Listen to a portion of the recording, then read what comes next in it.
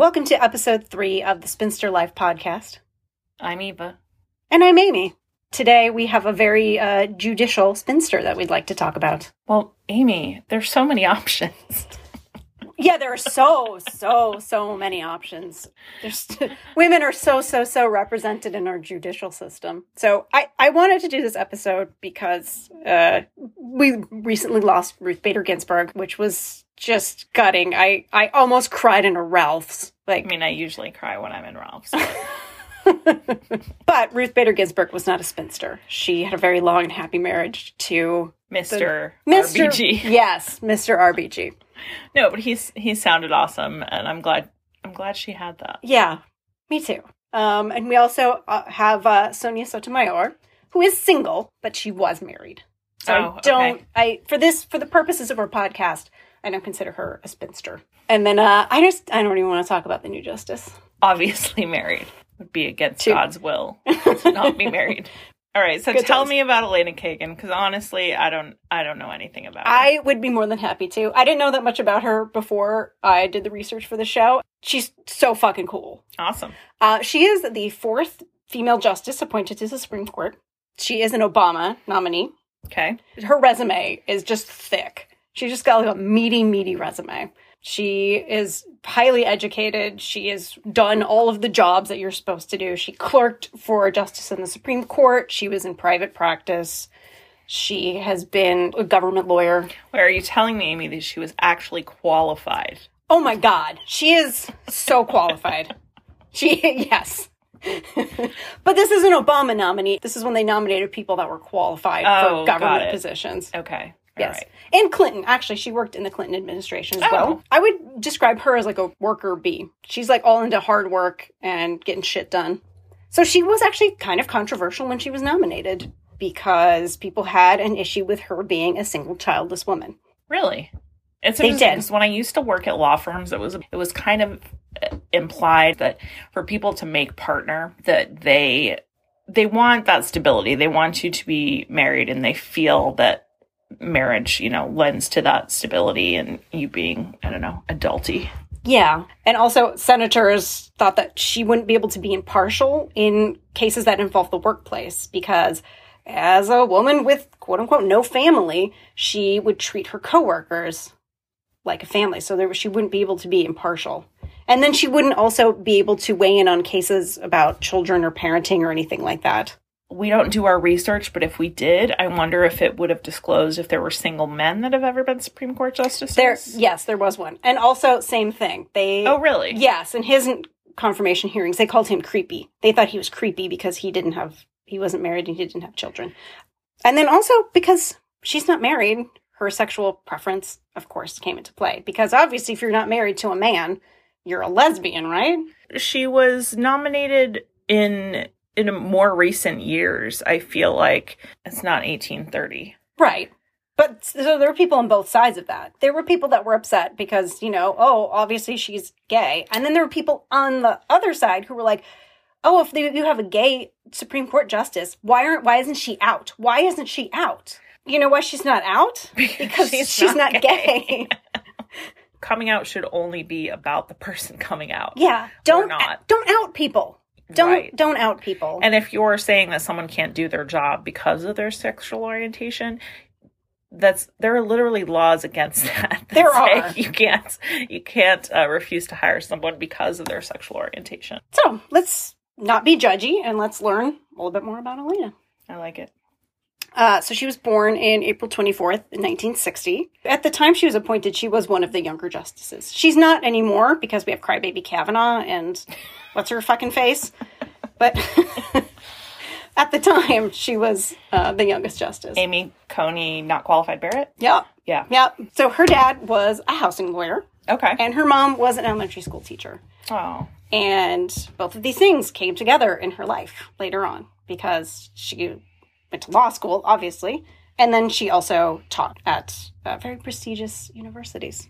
Oh, okay. So there was one story about her childhood that I thought was great. It says a lot about her personality. So she's Jewish, and the rabbi at her temple didn't want to do a bat mitzvah. They'd never done a bat mitzvah, which is the bar mitzvah for women. I read about this very recently, that especially in more conservative Jewish circles, that, like, bat mitzvahs aren't a thing. It's still only something that boys get. I don't like that. No, that's some bullshit. That's some bullshit. Yeah. Thank God for reform. And thank God for Elena Kagan, who went into her rabbi and was like, no, we're doing this. Oh, wait. She adjudicated her own bat mitzvah. I love it. She's just like, I turned 13 too. This is happening. I love it. So she went to Hunter College High School in New York, which was very prestigious. So she was on track to become this very scholarly, learned individual. Yeah. So right from the beginning. Right from the beginning. Yeah. I mean, it sounds like she's got examples in her household of mom being a teacher. Like, obviously, they value education and probably promote that within the household. And if dad's a housing lawyer, I mean, but when you're saying housing lawyer, that kind of makes me think he maybe worked in almost the civil rights side of housing. I didn't research it because that's what I assumed. Yeah. Well, it's just the way you would say it, because you're not saying, like, property law. You're not saying, like, landlord-tenant, right, where you can have both sides. You're saying housing. So it's kind of like maybe dad instilled that idea that, like, you have to fight for what you believe in. It was destined to be. I think so. So she went to Princeton University first. Fancy. She went to Oxford. And then she went to Harvard Law School. So Elena, you're really disappointing me. It's like the ASU of the Ivy League. So yeah, she did all the law things. She clerked for Supreme Court Justice Thurgood Marshall. Wow. So she's doing all the things that you need to do.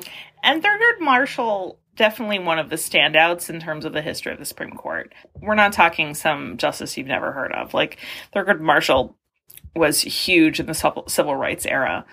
Definitely keeping on that trajectory.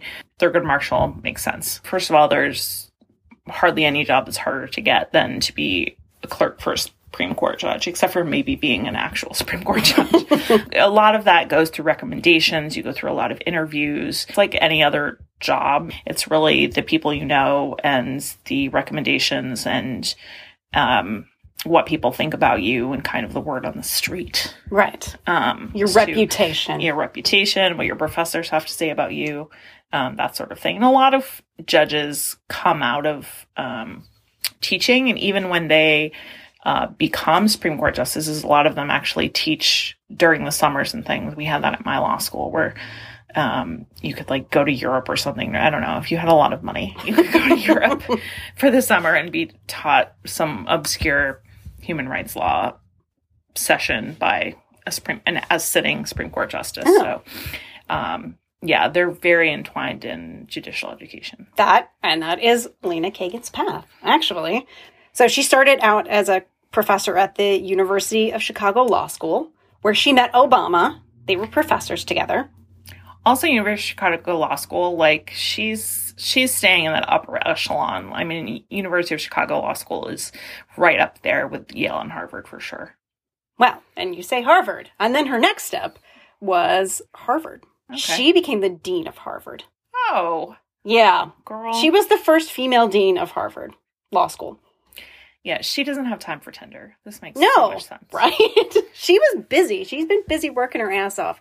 So she also was associate White House counsel. Wow. And a policy advisor under Bill Clinton. And then she was nominated to the United States Court of Appeals for the D.C. Circuit. She didn't get that, but still. That's often a path to the Supreme Court, though, is being nominated to that circuit. So that makes a lot of sense.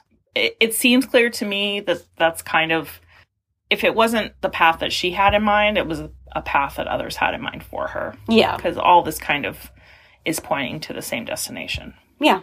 Yeah. It was meant to be. She's been working for this her whole life. Very cool.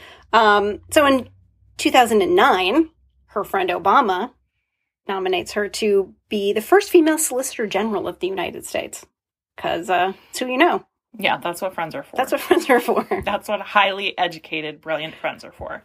And then not that long after that nomination, he nominated her to the Supreme Court to fill the vacancy when Justice John Paul Stevens retired. And she was, I guess, 10 years ago? Her confirmation was 63 to 37. Yeah, that doesn't happen now. That doesn't happen now. Yeah. I think part of it is because she is, she makes a lot of statements about being nonpartisan. Yeah. Her job is not politics. Well, highly respected. And I know that we don't really care about respect anymore, but we did for a really long time. And the good thing with the judiciary is a lot of the time it has been able to avoid the partisanship that the rest of our branches don't really get to do. So that makes a lot of sense. And John Paul Stevens was known for kind of being a little bit more on the moderate side. He was more on the liberal side of the court, but definitely more of a moderate. And that is actually pretty much how Elena Kagan is described. She is liberal, but definitely more moderate. Yeah. And she does reach across the aisle, because one thing that she did when she was in the Supreme Court is she would go hunting with Antonin Scalia. That's badass. First, let me tell you a funny story.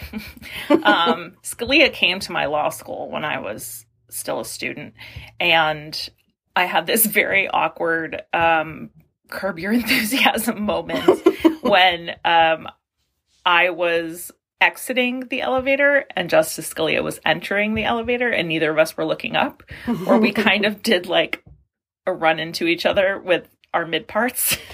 Oh, it was almost like a meet cute. Yeah. You had a meet cute with Antonin Scalia in an elevator. I did. I think we were both a little embarrassed. It was also like, if I was going to belly bump with a justice, was not my first choice. No. But he was known for being very likable, very charismatic, actually like had a lot of friends on the left. So that does not surprise me. And it also speaks to her and the fact that she was there to do her job. She wasn't there to push forward a specific political agenda. No. In fact, she tried hunting. Like, she wasn't a hunter before she was on the Supreme Court. It was to prove to the gun nuts that, like, okay, like, look, I'm not anti-gun. I'll go hunting. Yeah. Having an open mind is perhaps one of the most respectable things about being a Supreme Court justice. And then I guess, she picked up a new hobby. Go hunting with your neighbor's friends. Across the aisle. Maybe that's what needs to happen to, like, unite the government. Need to all go try to kill things together? Yeah. Yeah. Except not each other, just, like, little ducks or whatever. Yeah. A lot of things you can hunt. Just go kill some fowl. Makes sense. She kind of got thrown into the deep end when she joined the Supreme Court. Her first case was Citizens United. Wow. Yeah. All right. That's one of those cases dum-dums like me know about. Her first oral argument was Cooper versus Harris, which was about North Carolina gerrymandering, basically saying that North Carolina was drawing their precincts based on racial lines. Light stuff.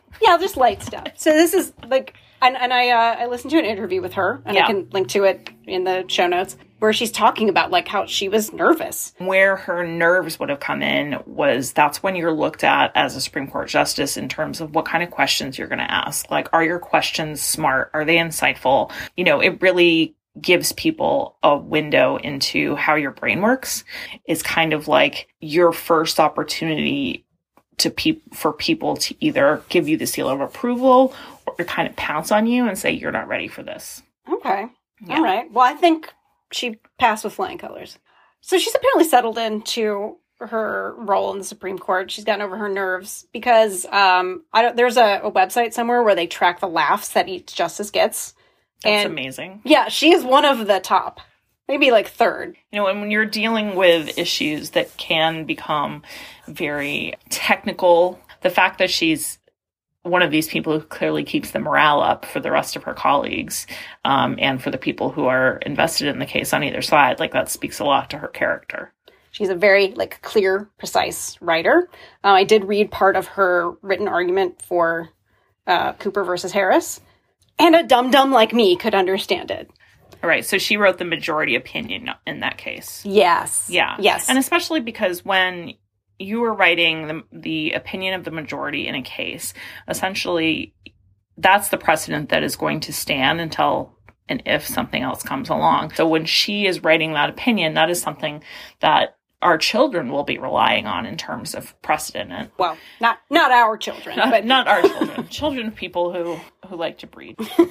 I mean, I think to that point too, that like, because it's so clear, there's not going to be any of this.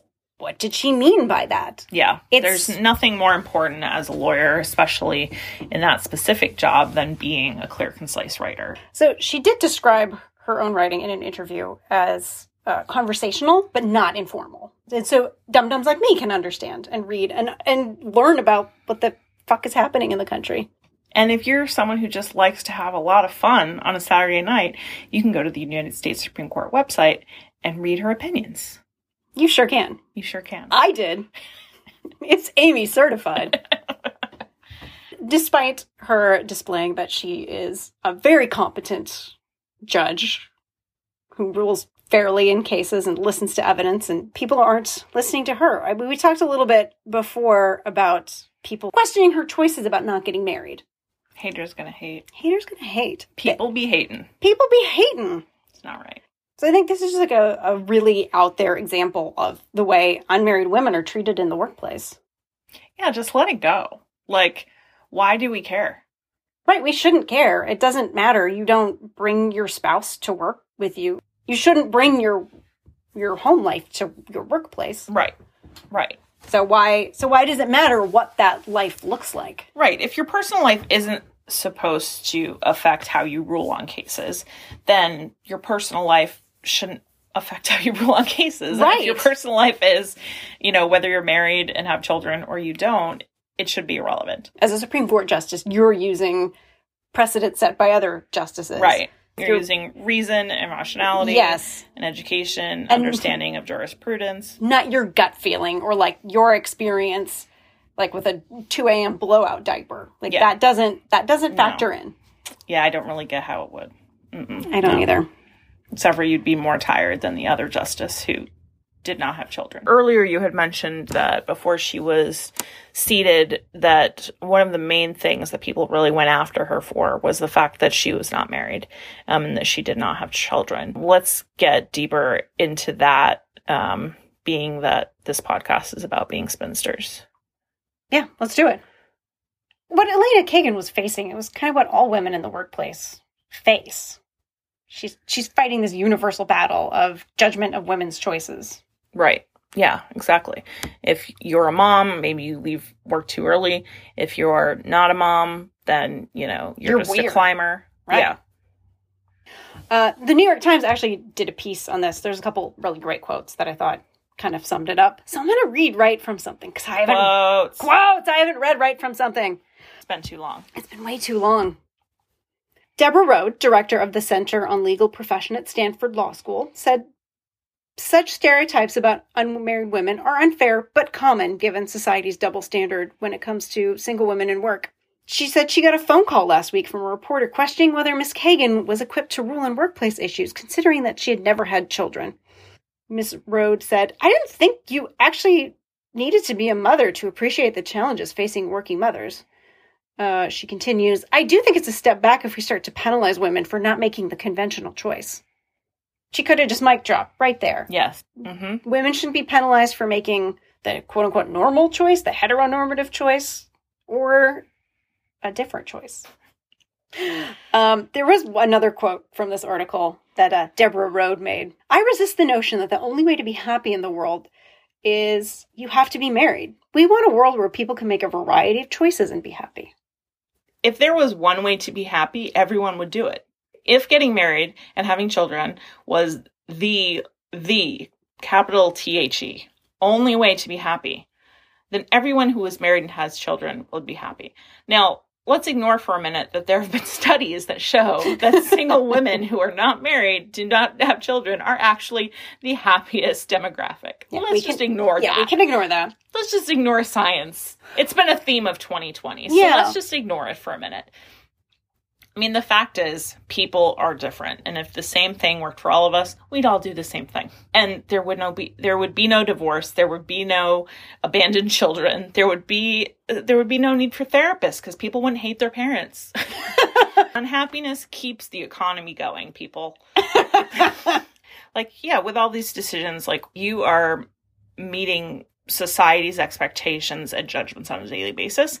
But I think the ones that really get you are the ones within your smaller circles, right? Of your colleagues, of your family, of your closest friends, you know? So I don't think Elena would be where she is if she hadn't had a support system. Support system supports your decisions, you know, whether they agree with it or not. You know, her mother maybe does not agree with her decision to not get married. Really? Yeah.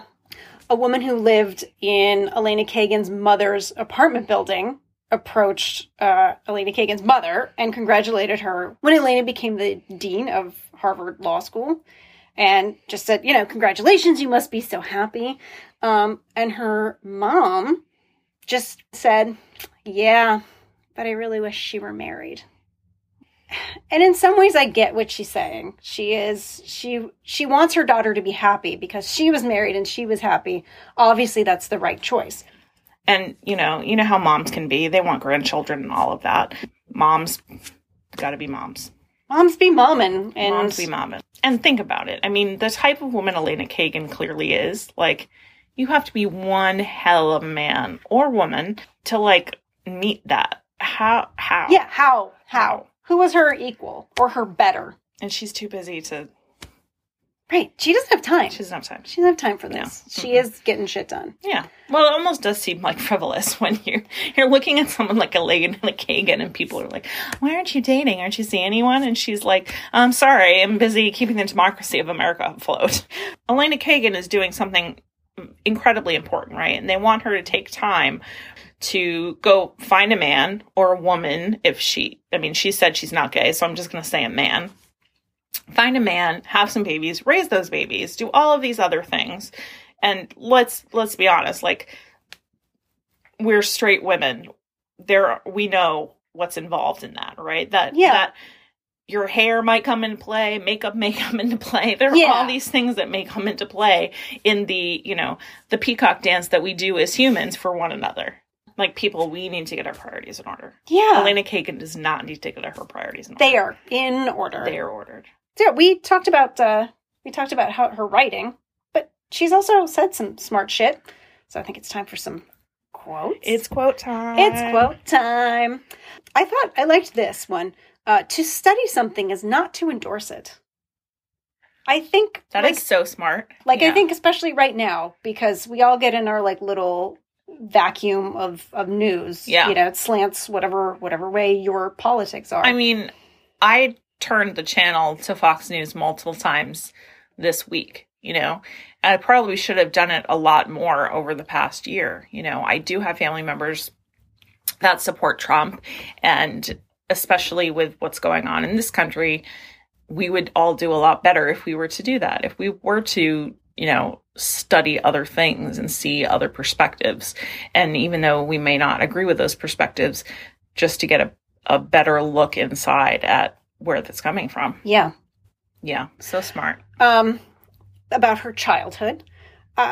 It was a very cool thing to be a smart girl, as opposed to some other different kind. And I think that made a great deal of difference to me growing up and in my life afterward. Had her priorities straight and clearly had the right kind of people around her. Who didn't say, like, you're so pretty when you put on makeup. Right. Or just like to celebrate smart girls. It's like why all this STEM stuff is so cool. Like, women will stay in science and technology if they are told that they have a place there. She's a role model. She is in a very, very powerful position. And she's showing that women can be in a powerful position and handle it superbly. Yes. Yeah. I just get calm vibes from her. Yeah. She's very nice.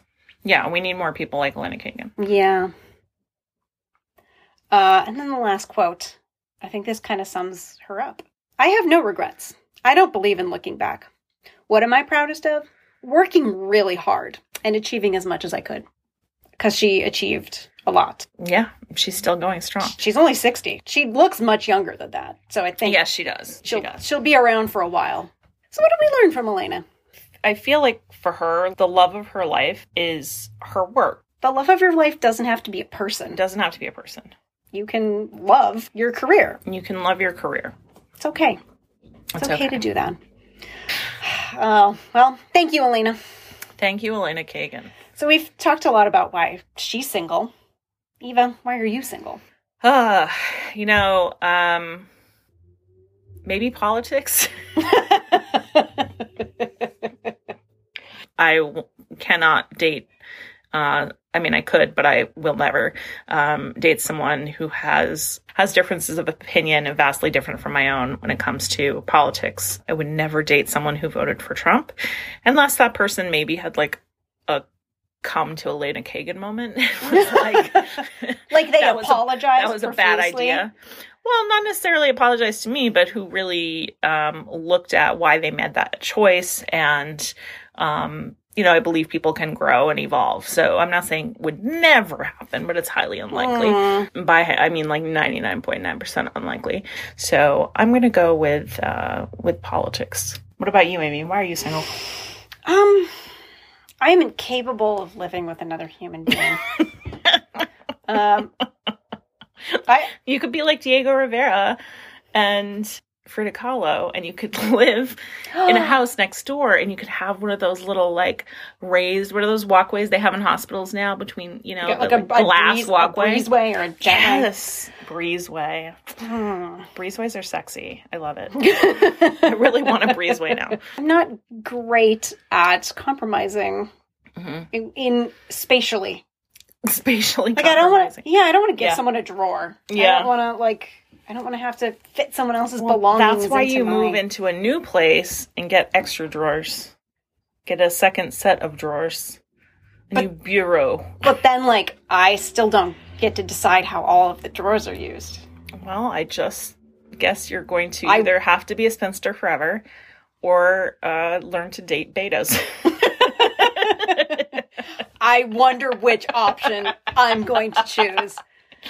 All right. Until next time, thanks for listening to the Spinster Life Podcast. You can find us on Instagram at Spinster Life Podcast. If you like this episode, please recommend us to your friends. We will even let them listen if they're married. Thanks for listening. Talk to you next time. Bye. Bye.